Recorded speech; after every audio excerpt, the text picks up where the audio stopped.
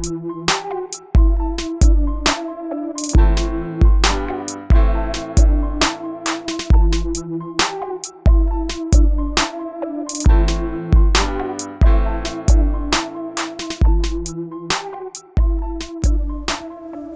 is going on, everybody? This is Eric Elliott. We're back with another episode of Not the Refocused Nutrition Podcast, the Chasing Fitness Podcast. So it's been a long time since I've recorded one of these. It's something that I knew I wanted to get back to, but just with the way that life was, there was a lot of things that came up. And I was finding that the podcast became more work than it was actually something I wanted to produce. So I wanted to get back into podcasting when I thought that I was ready and liked actually doing the podcast. It's not that I didn't like doing the interviews with people. I love talking to the new different guests we'd have on, but it was just a lot of work to put it together. And I think that's something that I needed to find a passion for again, which is why I'm bringing it back. It's one of the things that I miss a lot was giving away content that was valuable to people who I may or may not ever work with. So that's something I'm trying to bring back on a somewhat regular basis. I think we're going to start out with a bi-weekly release with the episode, and we're just going to go from there and see how that goes, with guests, and really see how you guys are enjoying it and enjoying the feedback within the podcast. So now in this crazy, weird quarantine time where we're kind of going back to some regular life and you might be just out enjoying a walk, enjoying this podcast, or maybe not even enjoying this podcast, we're going to listen to this first one with Stephen Guyenet. He is the author of The Hungry Brain. It's an awesome book. It just goes very well into depths about why we eat, why we overeat, why we eat what we eat, and why we crave what we crave. And I think there's a lot of different distinctions in there that people are going to get a lot of value out of this podcast. So if you are that person, guys, please reach out to me to let me know how much you like this podcast or how much you hate this podcast. And we can hopefully grow it and make it better every week and every time we drop a new episode. That's it for now, guys. Take care. Awesome. And we are back, guys, with another guest, another awesome guest this time. One of the biggest researchers that I've been following, his work's been following for a long time, and that is Stephen Guyenet. Am I pronouncing that correctly, Stephen? It's Stephen Guyenet. Stephen Guyenet. Thanks so much for coming on, Stephen. I appreciate it so much. To start off with, because I know there's so much that you've done in your career, can you kind of just give us a little brief synopsis of what you studied? I know I mentioned earlier as we got on the call that I read your book. Tell us a little bit about your research and how you got into this field. Yeah, certainly. So I began my research career in neuroscience at the University of Washington. And at the time, I was studying a neurodegenerative disease that was a fairly rare disease. And I ended up wanting to study something that was more common and more impactful. But I wanted to continue in neuroscience because that had been my interest for a long time. And so I switched as a postdoc to studying the neuroscience of body fatness. And this was actually a really great fit. A lot of people don't realize that the brain actually regulates body fatness, but it does in the same way that it regulates a lot of other things that happen in the body, like blood pressure and digestion and other things of that nature. And so during the course of that research, I came to see that there was a lot of really important information going on in the neuroscience world that wasn't really trickling down to the public, particularly information related to eating behavior and body fatness. And so I had my own little niche of research that I was working on. But at the same time, I was reading more broadly about all the research that other researchers were doing and kind of trying to piece that together into a bigger story about what's going on with overeating and obesity. I mean, overeating is really a kind of a puzzling thing, right? Like we know calories relate to body fatness, right? Like that's not seriously in dispute, but I mean, and no one wants to eat excess calories. No one wants to eat foods that are obviously unhealthy and, harm their health and harm their waistlines. And yet we do that all the time. So why is that? That's kind of a conundrum, right? Why do we choose to engage in behaviors that are, on some level we don't want to engage in, leading to outcomes that we also don't want? So that's kind of what my books sets about to answer, is that bigger question of why do we overconsume? Why do we gain weight over time? And what are the brain systems that cause that behavior? Because ultimately, eating behavior is a behavior, and like any other behavior, it's generated by the brain. So to understand why we eat too much and why we eat too much of specifically of unhealthy foods, we have to look at the brain if we want to really understand that. So that's kind of what I did with my book, was take a brain-centric perspective.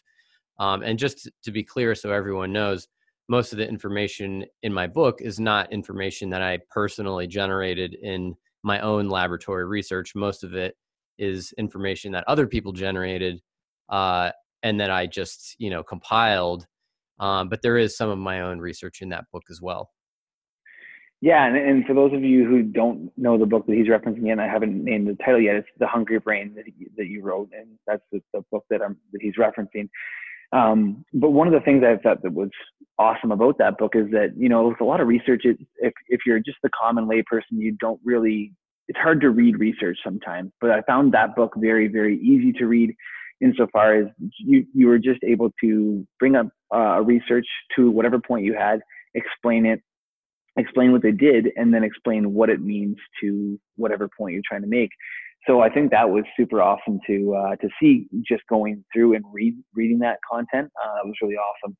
To start off with, I think it's important to kind of go to some really rudimentary concepts or definitions within the Hungry Brain, and just talking about what is hunger first. So what is hunger as defined by what you would define it within your book? Because I think it's something that people don't necessarily understand, especially from an evolutionary perspective. So do you mean like what's the definition of hunger, or do you mean what causes hunger? Start with what's the definition of hunger. Okay. I think a lot of people will confuse that with cravings. Okay. Yeah. Right. So hunger is a motivational state that drives us toward eating, but is not specific to specific types of food. So when you feel hungry, generally you can be satisfied by a wide variety of calorie containing foods, right? Like if you're just feeling hungry, you don't necessarily need one particular type of food to satisfy that hunger. You could eat a variety of different things to satisfy that hunger. And that's as opposed to a craving, which is a food specific motivational state. So they're both motivational states, but with the craving, you're saying, hey, I want this particular food right now. And if I ate this other different food, that would not satisfy my current motivational state. So that's the difference between hunger and cravings. And hunger is a state that relates to the energy status of your body, whereas cravings, it's somewhat related, but only indirectly. So you might have more cravings when you're hungry, but you can have cravings without having any hunger and without having any need for energy in your body. So hunger basically is a signal. It's a motivational state. It's a feeling that indicates that your brain thinks that your energy status in your body is low. So, and of course, it can still happen in people who carry a lot of body fat. So, but it's about the brain's perception that energy stores are lower than where the brain wants them to be. So that can arise. Basically, there are two things that contribute to that. There's long-term input from circuits that measure and respond to your level of body fatness, and that kind of sets the tone on the short-term signal, which is coming from brain regions that regulate your hunger and fullness. So basically there are brain regions that tell you, how much do you want food right now? How much food is it going to take for you to feel satisfied at a meal? And then you have these long-term circuits that are kind of setting the gain on that short-term activity. So basically, and let me expand on this a little bit more. So the energy status of your body, there are a lot of different signals that your brain is paying attention to determine its assessment of your body's energy status. So there's that long-term signal coming from your body fat stores. That signal is communicated to the brain via a hormone called leptin that circulates in the blood proportionally to how much fat you carry. And then there are shorter term signals coming from the digestive tract. So for example, the primary signal is nerve impulses coming up the vagus nerve from the digestive tract to your brainstem. And those signals tell your brain how much food you've just eaten and what is in that food. In addition, you're receiving these really fast signals that are coming from your mouth that's telling your brain what you're eating as you're taking the bites. So all those things come together and your brain does this overall assessment of what's the energy status right now of your body overall. Do you need additional energy relative to what the brain thinks you should have? And then if the brain thinks that you don't have enough energy, it sends a signal to stimulate you to eat. And that signal is hunger, the motivational state and the feeling of hunger. So, yeah, basically, there you go. Yeah, I think there's so much there to unpack for sure. Like I could almost write 10 questions down after that for sure. One of the things that I think you kind of said towards the start that I found was very interesting, I think a lot of people will find interesting as well, is that cravings can happen in the absence of hunger, and oftentimes they do happen in the absence of hunger. Is that the reason, or is it one of the reasons that we are in the obesity crisis that we are today? I think it's certainly a reason. I mean, essentially you can conceptualize of you can talk about the reasons why we eat falling into two different categories.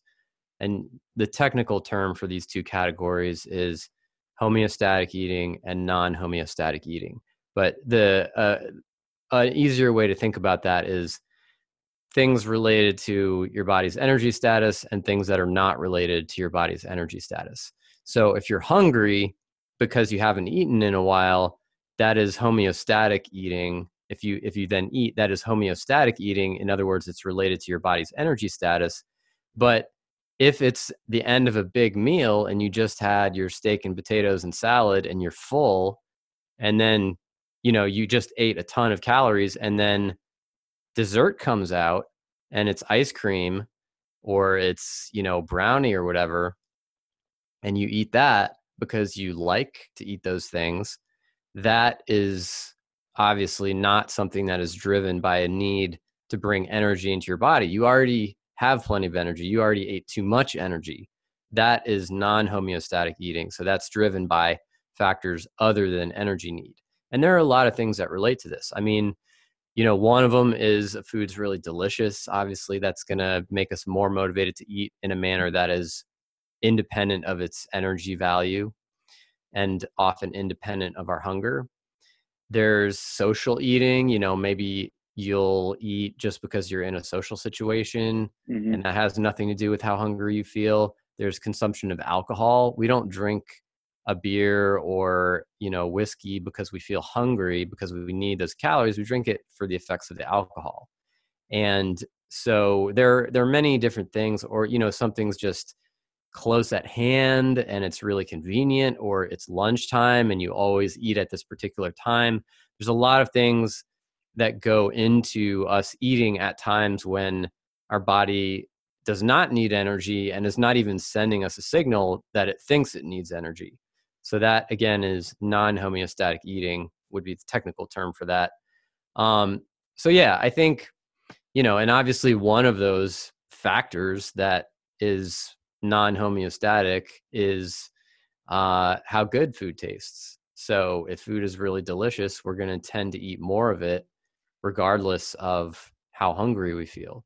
And there are other factors that are like that. But I think there are a lot of these things in the modern world that push us to overconsume inappropriately. In other words, they push us to eat food in a manner that is decoupled from our true energy needs.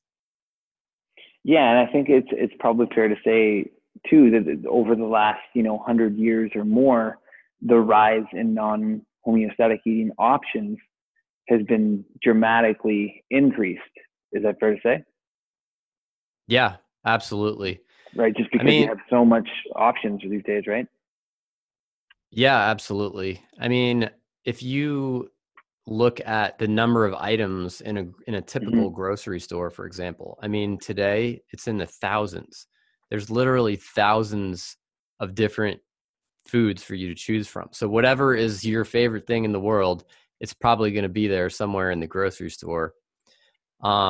Choice of food was a lot more limited 100 years ago, 200 years ago. You basically ate whatever was around, or whatever was available, I should say. And people, the diet was less varied, and most people didn't have the money to buy a lot of the things that we eat regularly today.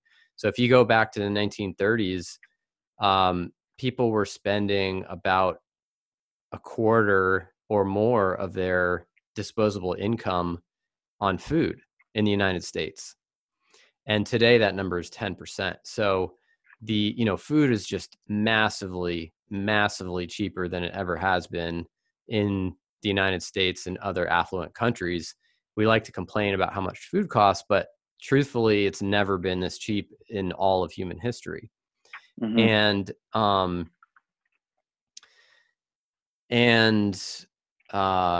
it's more ubiquitous. It's everywhere. I mean, you go to a hardware store and at the checkout aisle, there's candy all over the place. Yeah. So yeah, I think as you said, there are a lot more opportunities for non-homeostatic eating. In other words, eating for reasons other than you having an energy need. Yeah, like I think that there's other ways to get into it as well, but there's few times I can even think of myself of eating that I had to for a homeostatic reason. Like there's no lack of resources there to have that food to make sure that I'm eating enough to sustain myself. When it comes down to that variance idea, maybe not idea is the right word, but we talk a little bit about the chapter I found very interesting, or section, if you will, in the book, was talking about the buffet effect. Because it's one thing that if you unconsciously go to a buffet, you don't understand, but when you read that little chapter, you're very clear on why that works.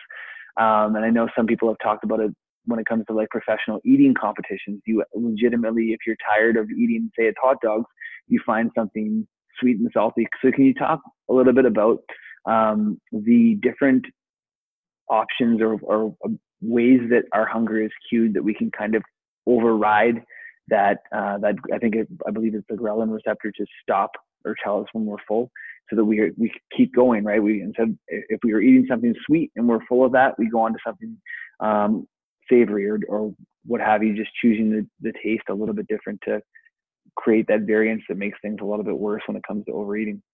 Yeah, so variety, if you look at the animal studies, they're really clear on this. Food variety is a major factor that drives not only total calorie intake, but body fatness.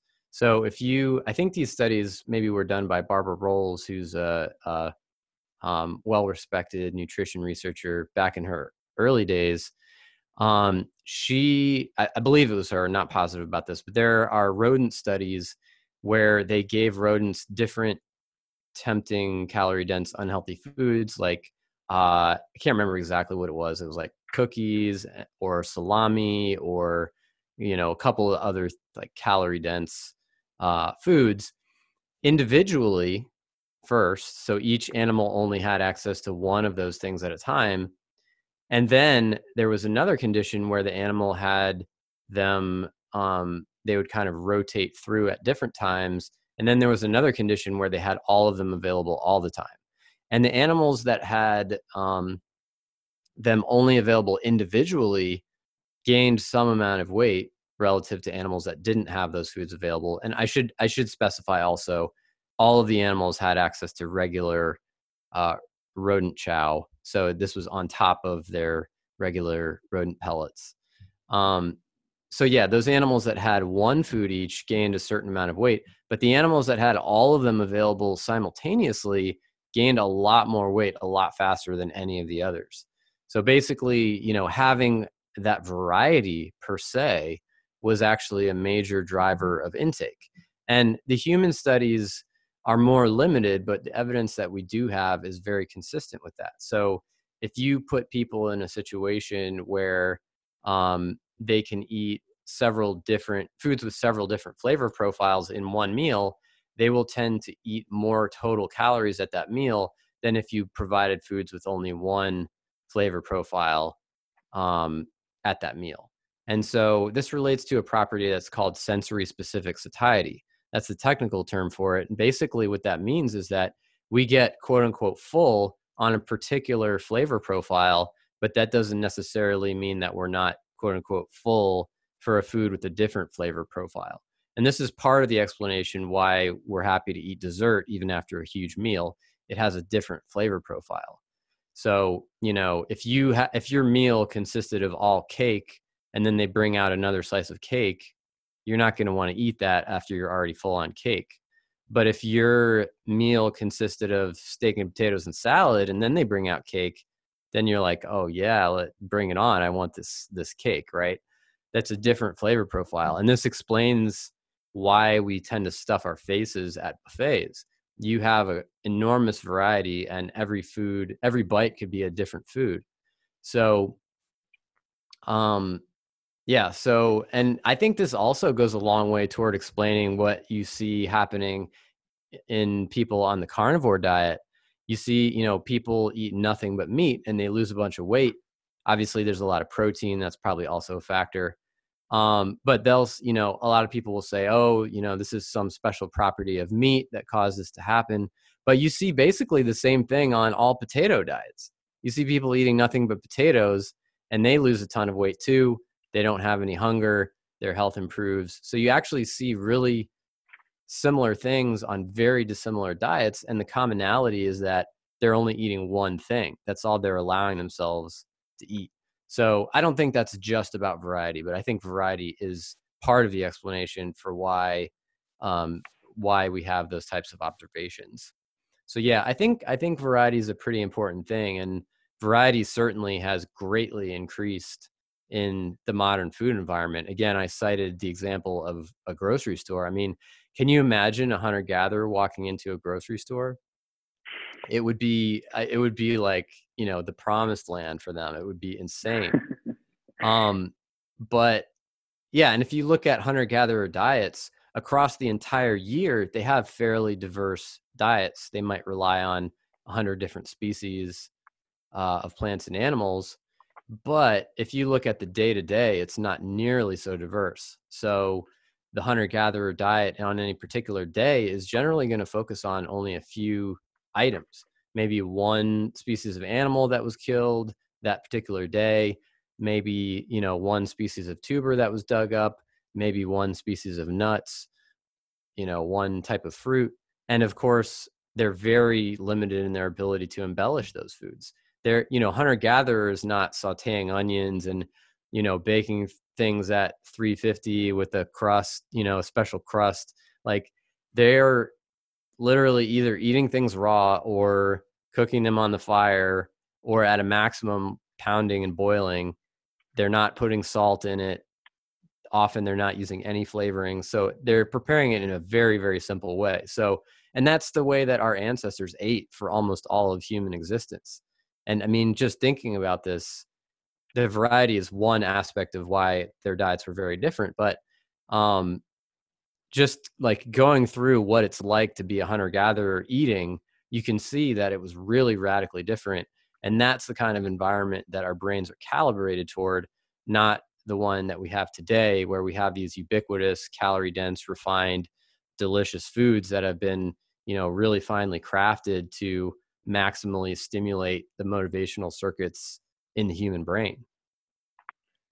Yeah, that's very interesting. And I think one of the things that I wanted to ask about was following that train of logic with variance. Does that make sense?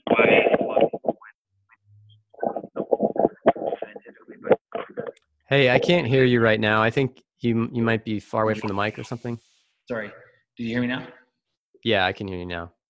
Sorry, I was just saying, would that train of logic follow why people would find that the ketogenic diet would give them less hunger cues than higher carb diets? Because I know that's been anecdotally said from a lot of people who try the ketogenic diet? Yeah, this one's kind of hard to suss out. I know there have been a lot of anecdotes about people saying that, their hunger is better controlled and their cravings are better controlled on ketogenic diets versus lower fat diets. Um, and certainly I would never tell a person that their experience is wrong. What they experienced is what they experienced. But it's kind of hard to find support for that in the scientific literature. If you look at randomized controlled trials where they randomize people to low fat or low carb diets, you typically see pretty similar dropout rates. If you measure hunger, you see people are self-reporting hunger at similar rates. And there's not really much of an indication that there's a substantial difference in appetite or calorie intake between those two diets.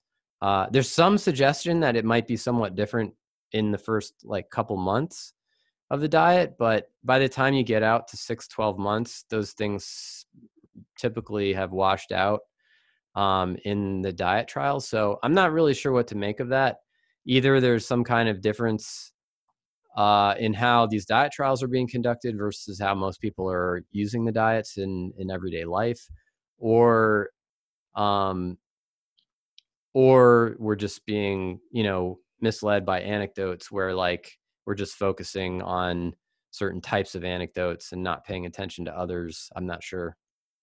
Yeah, it's interesting because that is something that you're right. I've read the literature on as well, and it doesn't always support that. But I hear it from my parents do keto; they like it, and they say they're less hungry. So, like I said, I never try to tell people they're wrong, but at the same time, it's interesting what the research says. With the last point, kind of on variance. From a application perspective, is the application to that type of advice, that type of research, to just eat bland food and make things boring, or how do you live in a world of variance so that you're not over consuming calories all the time and you're able to not, whether that's maintain weight or lose weight the way that you want to? Yeah, well, I think that it helps to bring our diet closer in line with the types of properties that our ancestors may have had in their diets. And typically when we think about ancestral diets, we're thinking about diet composition. That's been the traditional way of looking at it, with Lauren Cordain's work, where it's hey, what macronutrients was it? How much protein, how much carbs, what type, how much fiber, what types of micronutrients, what fat composition, et cetera, that sort of thing. And I think that is part of the picture. But I think what's also part of the picture is how that food is stimulating the brain, how it's interacting with the brain and behavior. So how it's, how it is interacting with us in the food environment. So for example, do you have foods visible around your house that make it more likely that you will consume them? How tempting are those foods? Are they foods that are so tempting to you that they're going to promote overconsumption? And that sort of thing. So to me, there's a bigger picture that's not just about the nutrient profile of the foods, but it's about the physical properties of those foods, how they interact with motivational circuits in the brain, and how they're presented in the food environment.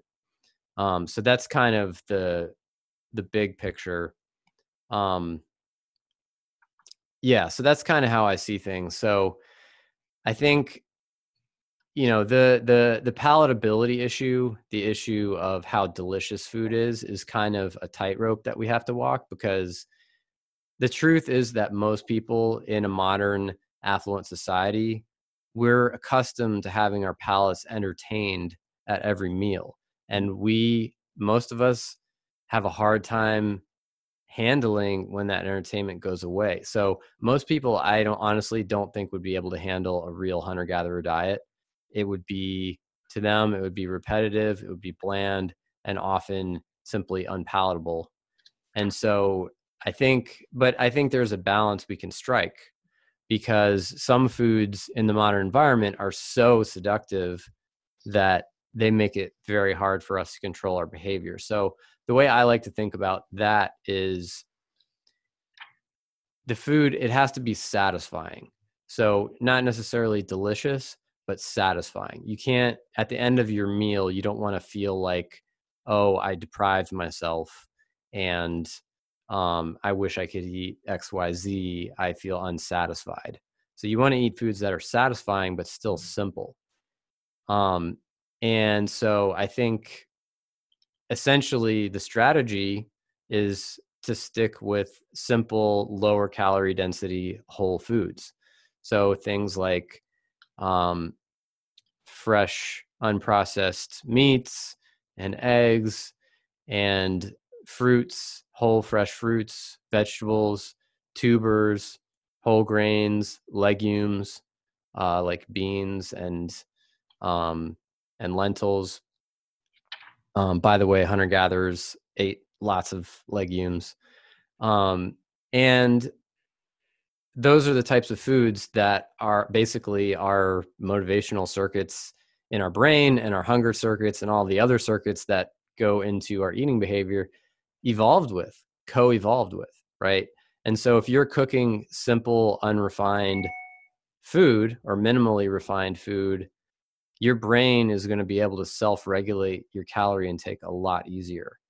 And then putting yourself in a food environment where you're not surrounded by food cues is also going to be helpful. Is that possible in today's society? I think it's challenging, but I think we can certainly do better than most of us do. So, Sure. I think the food environment thing, I think, is something that a lot of people just don't really think about that much. It's a simple thing, but it's not something that there's a lot of awareness of in the popular sphere. So, you might have people who generally they have healthy food in their house, but if you walk into their kitchen, there's 3 or 4 items on the counter that maybe it's a fairly healthy food like salted nuts or something, but it's in an open bowl and it's really easy to grab.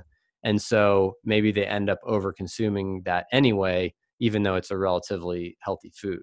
So maybe they're not achieving the body composition goals that they have for themselves, not because they're not eating healthy food, not because they're not eating unrefined food, but because their food environment is pushing them to overconsume the healthy food that they do have around them. And so at home, for example, not having visual food cues in your environment, not having food out that's easy to grab,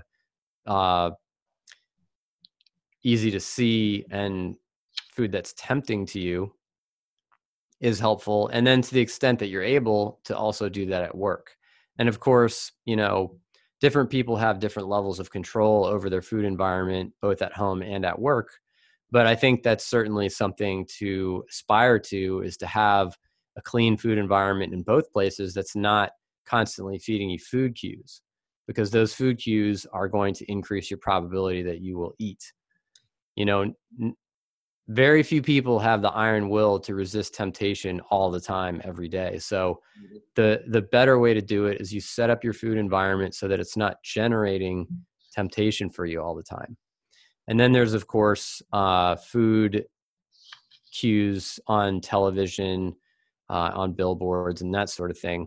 I don't know what it's like up in Canada, but in the United States, the average American sees about 20 food ads per day on TV alone. So we're getting fed these food cues all the time in our surroundings. And I can tell you that American food manufacturers aren't paying more than $10 billion a year on food ads. They aren't wasting their money. They're doing it because it works.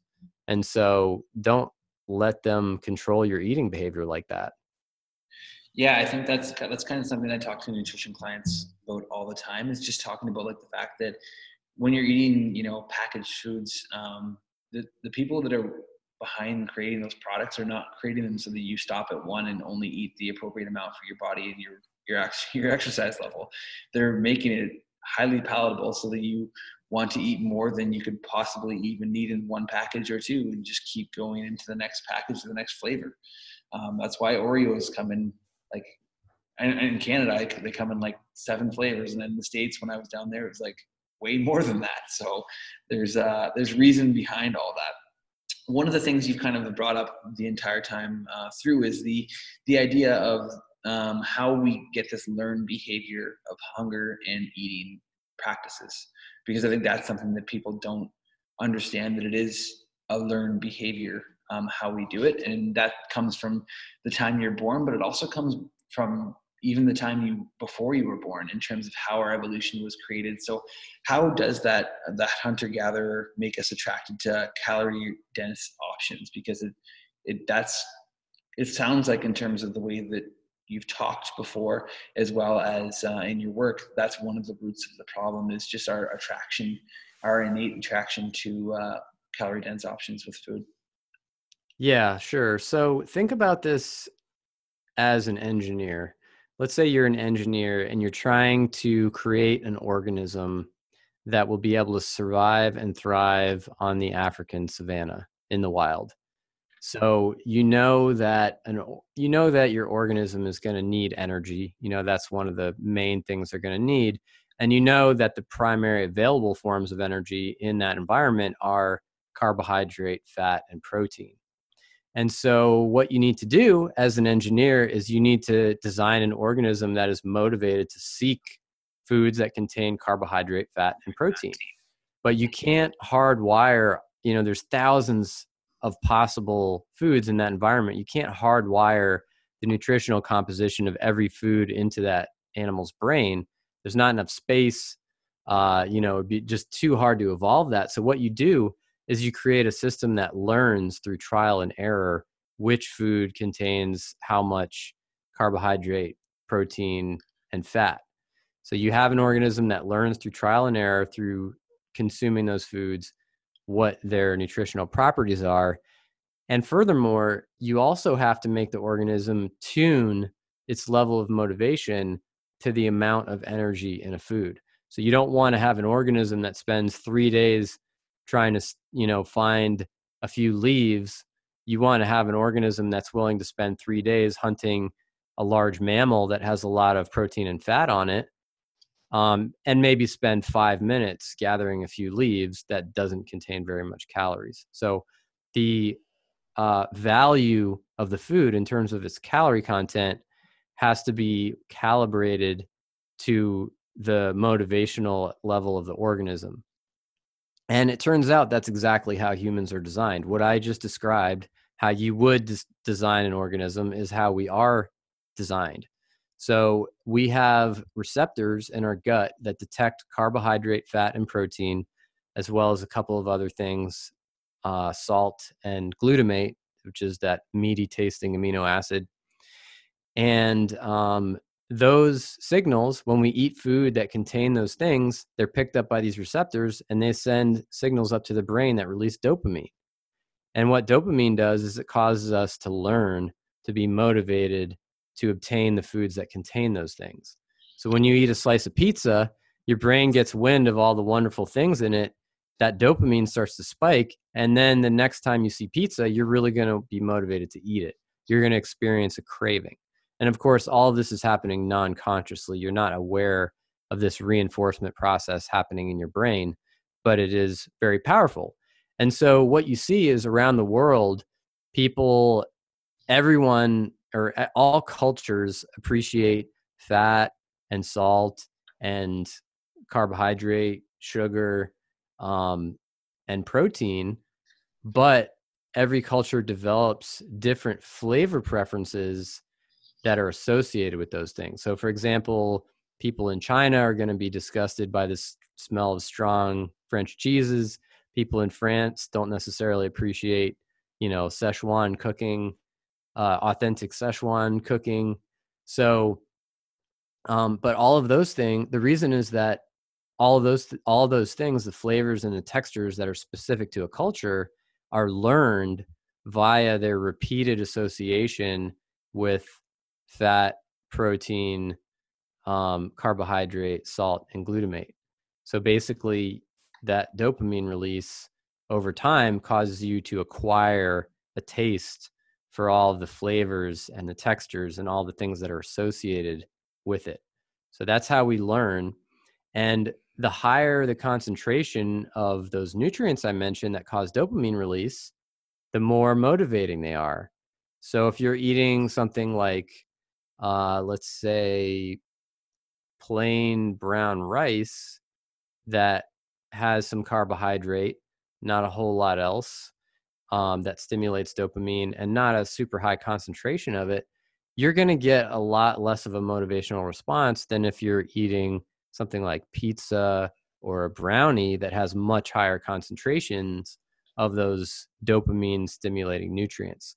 So basically, and then when you start combining those things, then you get foods that really release a ton of dopamine. So like a brownie, for example, has starch, it has sugar, it has fat, it may have salt, and all of those things coming together in that combination really drive dopamine wild in our brains. And that in many people leads to these exaggerated cravings and, eating drives that make it really difficult to control their food intake in a healthy way. And I think to some extent, this affects almost all of us. Like, I bet there's not too many people listening today who have not, I bet there's not very many people who have never had the experience of having a hard time stopping themselves from continuing to eat a food just because of how seductive it is. Absolutely. You know what? Yep. Yeah, and every person has their own problem food. Sometimes it's, potato chips or tortilla chips. Sometimes it's ice cream. Sometimes it's pizza. But I think almost all of us have been there where we're eating that food and we're like, man, I've had enough to eat. I'm not even really hungry anymore, but I'm having a hard time stopping myself from continuing to do this. And that generally is not going to be happening with celery sticks. It's not going to be happening with plain lentils. It's not going to be happening with, plain chicken breasts. That's generally going to be happening with foods that combine carbohydrate and fat together, and maybe some sugar, maybe some salt, in combinations that really spike the dopamine up and get those motivational systems going. Yeah, no, that's a very good point too. Just the amount of things that you can combine to get those dopamine receptors, as you mentioned, going. Because it's right. I've never met the person that said, "God, I ate too much celery," but you could definitely do it if you combined it with like peanut butter or something like that, where you're getting again more of those different options, especially in the peanut butter. Where I know many clients that have, like I said, sat down with a jar of peanut butter and a spoon and like run to town on it, just because there's so much to get there. One of the questions I had for you, kind of reading your work, was talking about kind of the addictive qualities of food, if you will, because I know there's so many people that will make the claim that I'm addicted to sugar. So where does the research sit on that, and is sugar by itself addicting, or are there other qualities in combination with sugar in most of the things we eat that make it quote unquote addictive to people? Yeah. So first of all, the concept of food addiction in the scientific community remains somewhat controversial. Mm-hmm. There are some people who have argued and published research suggesting that food addiction as a true clinical entity, similar to like drug addiction or gambling addiction, exists and is a major problem, is fairly prevalent. And then there are others that say that really aren't comfortable using the term addiction around food. But I will say that pretty much everyone agrees that there are people who show addiction-like behaviors around certain types of food. So I think pretty much everyone agrees that, even if we're not going to technically call it addiction, there is definitely problematic behaviors that in some ways resemble addiction that emerge around certain types of food. And of course, some people are more susceptible than others, as with everything. But yeah, so I, where do I come down on this issue? I think probably it is fair to call it addiction. I mean, fundamentally addiction, or at least sometimes to call it addiction, fundamentally to me, addiction is a hard to control reward driven behavior that is harming your life. So, lots of people are kind of mildly addicted to caffeine. That's probably not really doing any harm. So I don't know if, or I should say, lots of people are mildly dependent on caffeine. It's not really harming them. And so I wouldn't really call that an addiction in the clinical sense. Whereas, on the other side of the spectrum, you have, heroin and meth and those types of things where people are really doing their lives great harm through these behaviors that they are unable to control due to the massive amount of dopamine.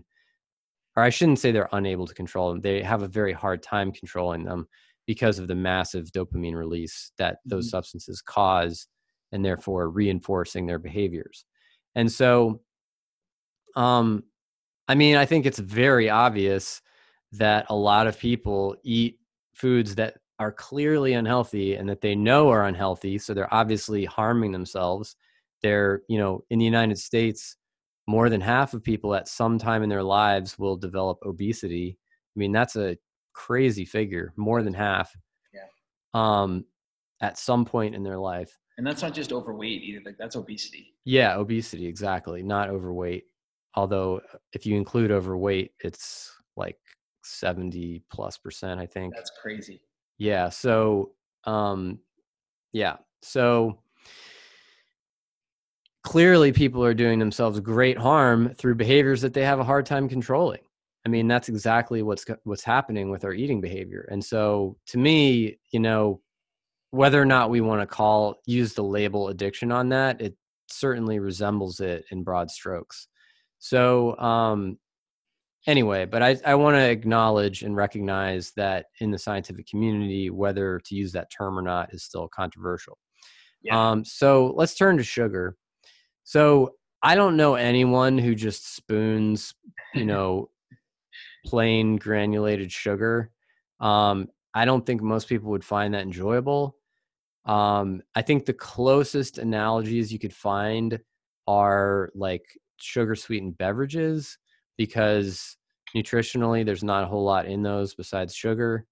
There is also caffeine in many of them, which enhances the dopamine stimulation. So it's kind of sugar plus caffeine in a lot of them. So that's part of the picture. But I think sugar sweetened beverages are probably about the closest you could come. And then there's hard candies, which, some people like, but I don't think are really most people's favorite candies. Generally, chocolate type candies are a lot more popular. And if you look at the foods that are most commonly craved, there have been studies on this. They administer questionnaires. You can just ask people, what foods do you crave most often? And you can look at it from a food addiction standpoint too. And you can say which foods are the most likely to trigger addiction-like eating behaviors.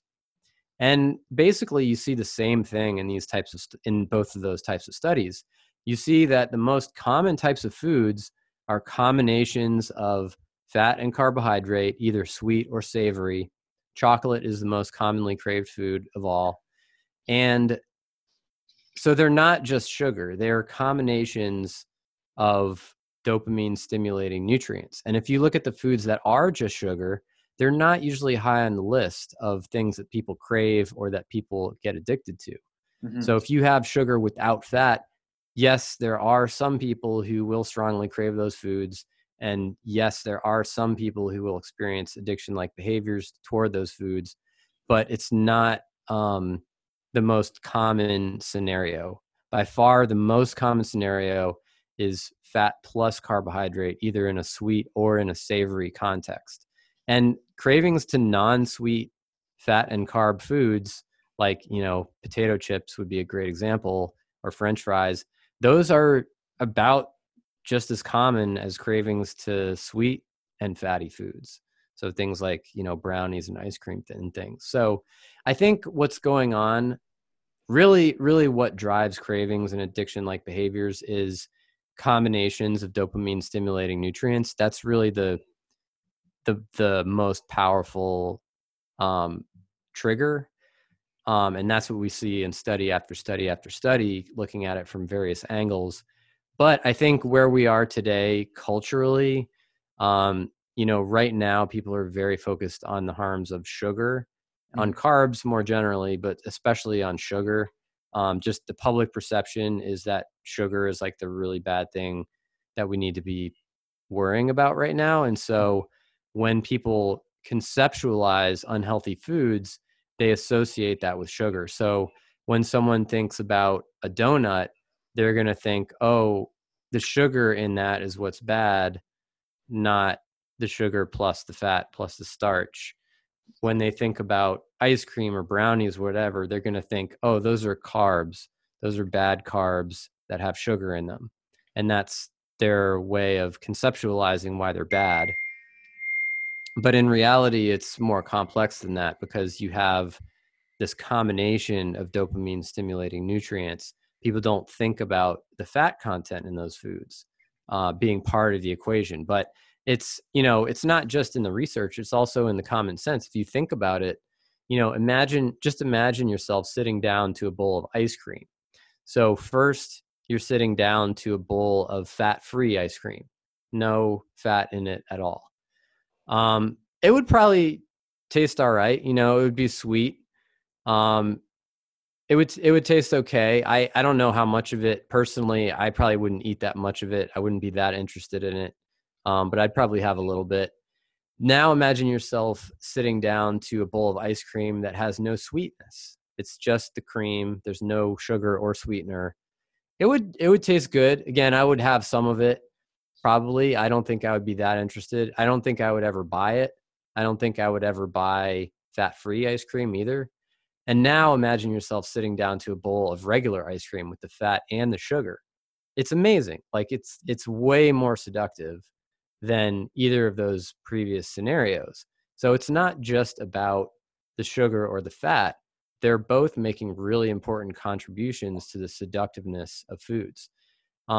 That said, if you want to exclude either carbohydrate or fat out of your diet, most of the carbohydrate or fat out of your diet, either one of those strategies can be useful. So, if you're cutting out one of the primary factors that drives dopamine release in the brain, yeah, that's going to help you control your calorie intake and your waistline, and it's probably going to help you control your hunger as well. Yeah, and I think that's kind of what I was trying to get at, was even if you look at it from a caloric perspective, I know that's something that Layne Norton brings up a lot, is like, are you addicted to the fat? Are you addicted to the sugar? Because I remember taking a picture of a package of M&Ms, and there was more calories coming from fat than there was from carbohydrates. So it's something to keep in mind, like when you're trying to blame something, if you will, for why you're quote unquote addicted to it.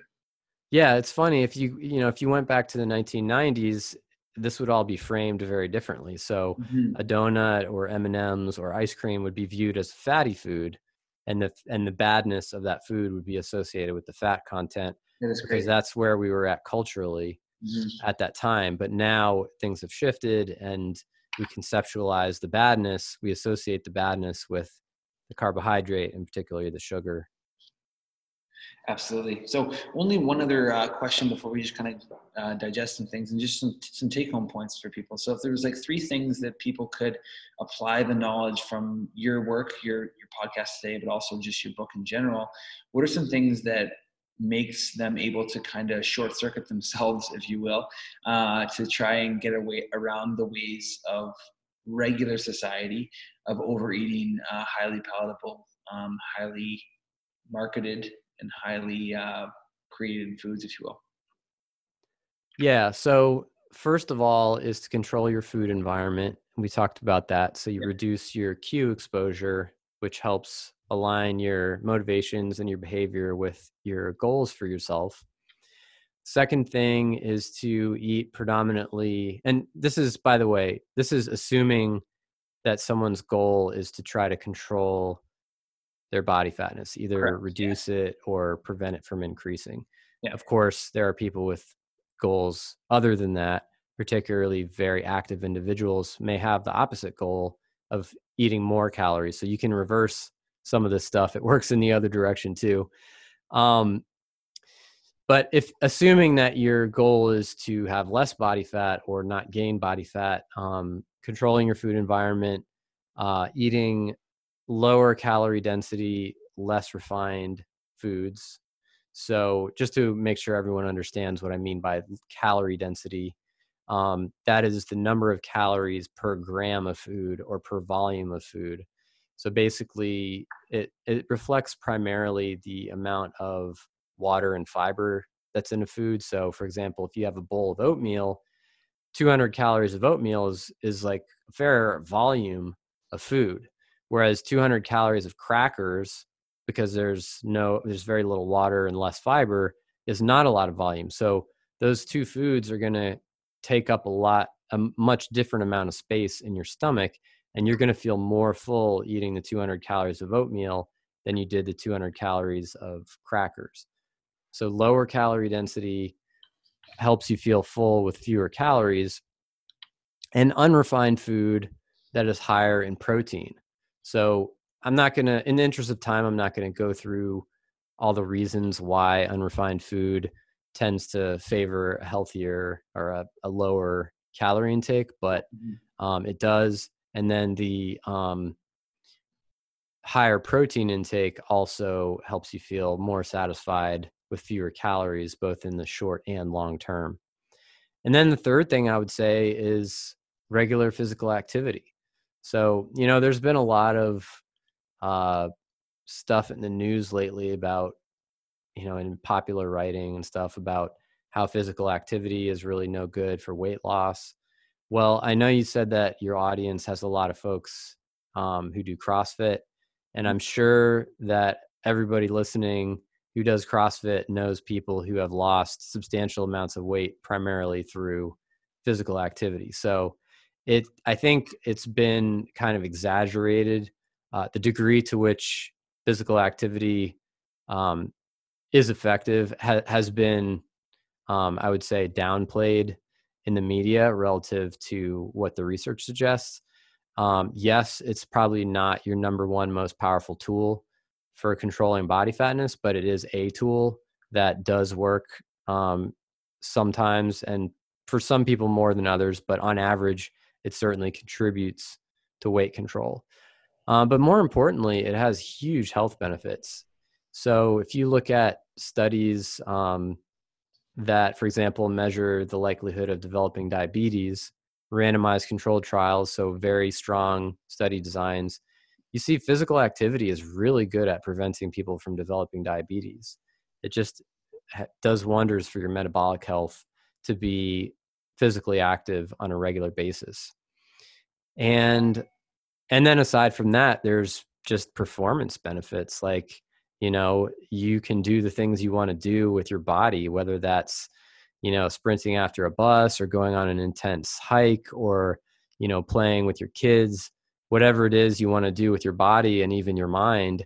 Physical activity on a regular basis is going to help you do that, especially as you age. Absolutely. I think all three of those things are really important, especially the way that you talk about how society has kind of mechanized physical activity away from regular day life, right? Just the way that we commute, the way we do basically everything. We don't have to work harder than we want to. Thanks so much for coming on there, Stefan. And one of the things I wanted to talk to you about was that the project that we talked about earlier was the Red Pen project that you mentioned. I thought it was really interesting, the Red Pen reviews, just talking about the amount of information that comes out today, whether that's on podcasts, on documentaries like Game Changers, in books. There's so much of it that if you just watch it to the naked eye, it can all seem true from a different slant. And part of what this research that you're putting out, this reviews that you put out, is helping break those things down, those books, that content down, so that people can understand it. So tell me a little bit about that. Yeah, I appreciate you bringing it up. So the organization and website is called Red Pen Reviews, and all of our material is available for free on our website, redpenreviews.org. And what we do is we publish expert reviews of popular health and nutrition books. And it's not an ordinary book review in that we review it using a standardized semi-quantitative method that assigns numerical scores. So it assigns numbers to scientific accuracy, reference accuracy, and healthfulness. So we have this defined standardized method that we go through that assigns numbers to scientific claims that are made in the book. We look up 10 references randomly selected in the book and evaluate whether they've been accurately represented. And then we evaluate the healthfulness of the intervention that the book is proposing. And all of that gets turned into number scores and percentage bars that go at the top of the page. So you can land on the page for a book, and in literally 10 seconds, you can have a good idea of what the evidence quality of that book is. And so we're evaluating popular health and nutrition books, things that a lot of people may have heard of.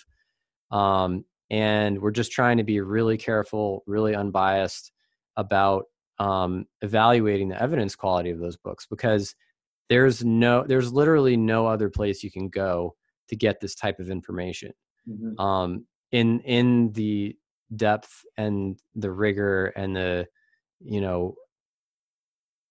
less biased form that we deliver it. There's no other place that you can get that. And just to expand on the less biased thing, there's no method that's completely unbiased. And, our scoring is inherently somewhat subjective. So I don't want to make the claim to people that it's completely unbiased, because I don't think there is a method that is completely unbiased. But you have to consider what the alternative is, which is having no method at all to control bias and increase consistency and increase informativeness. So we've created this method that is specifically designed to accomplish those tasks. So we're taking concrete steps to move in that direction, whereas most book reviews aren't taking any steps in that direction at all.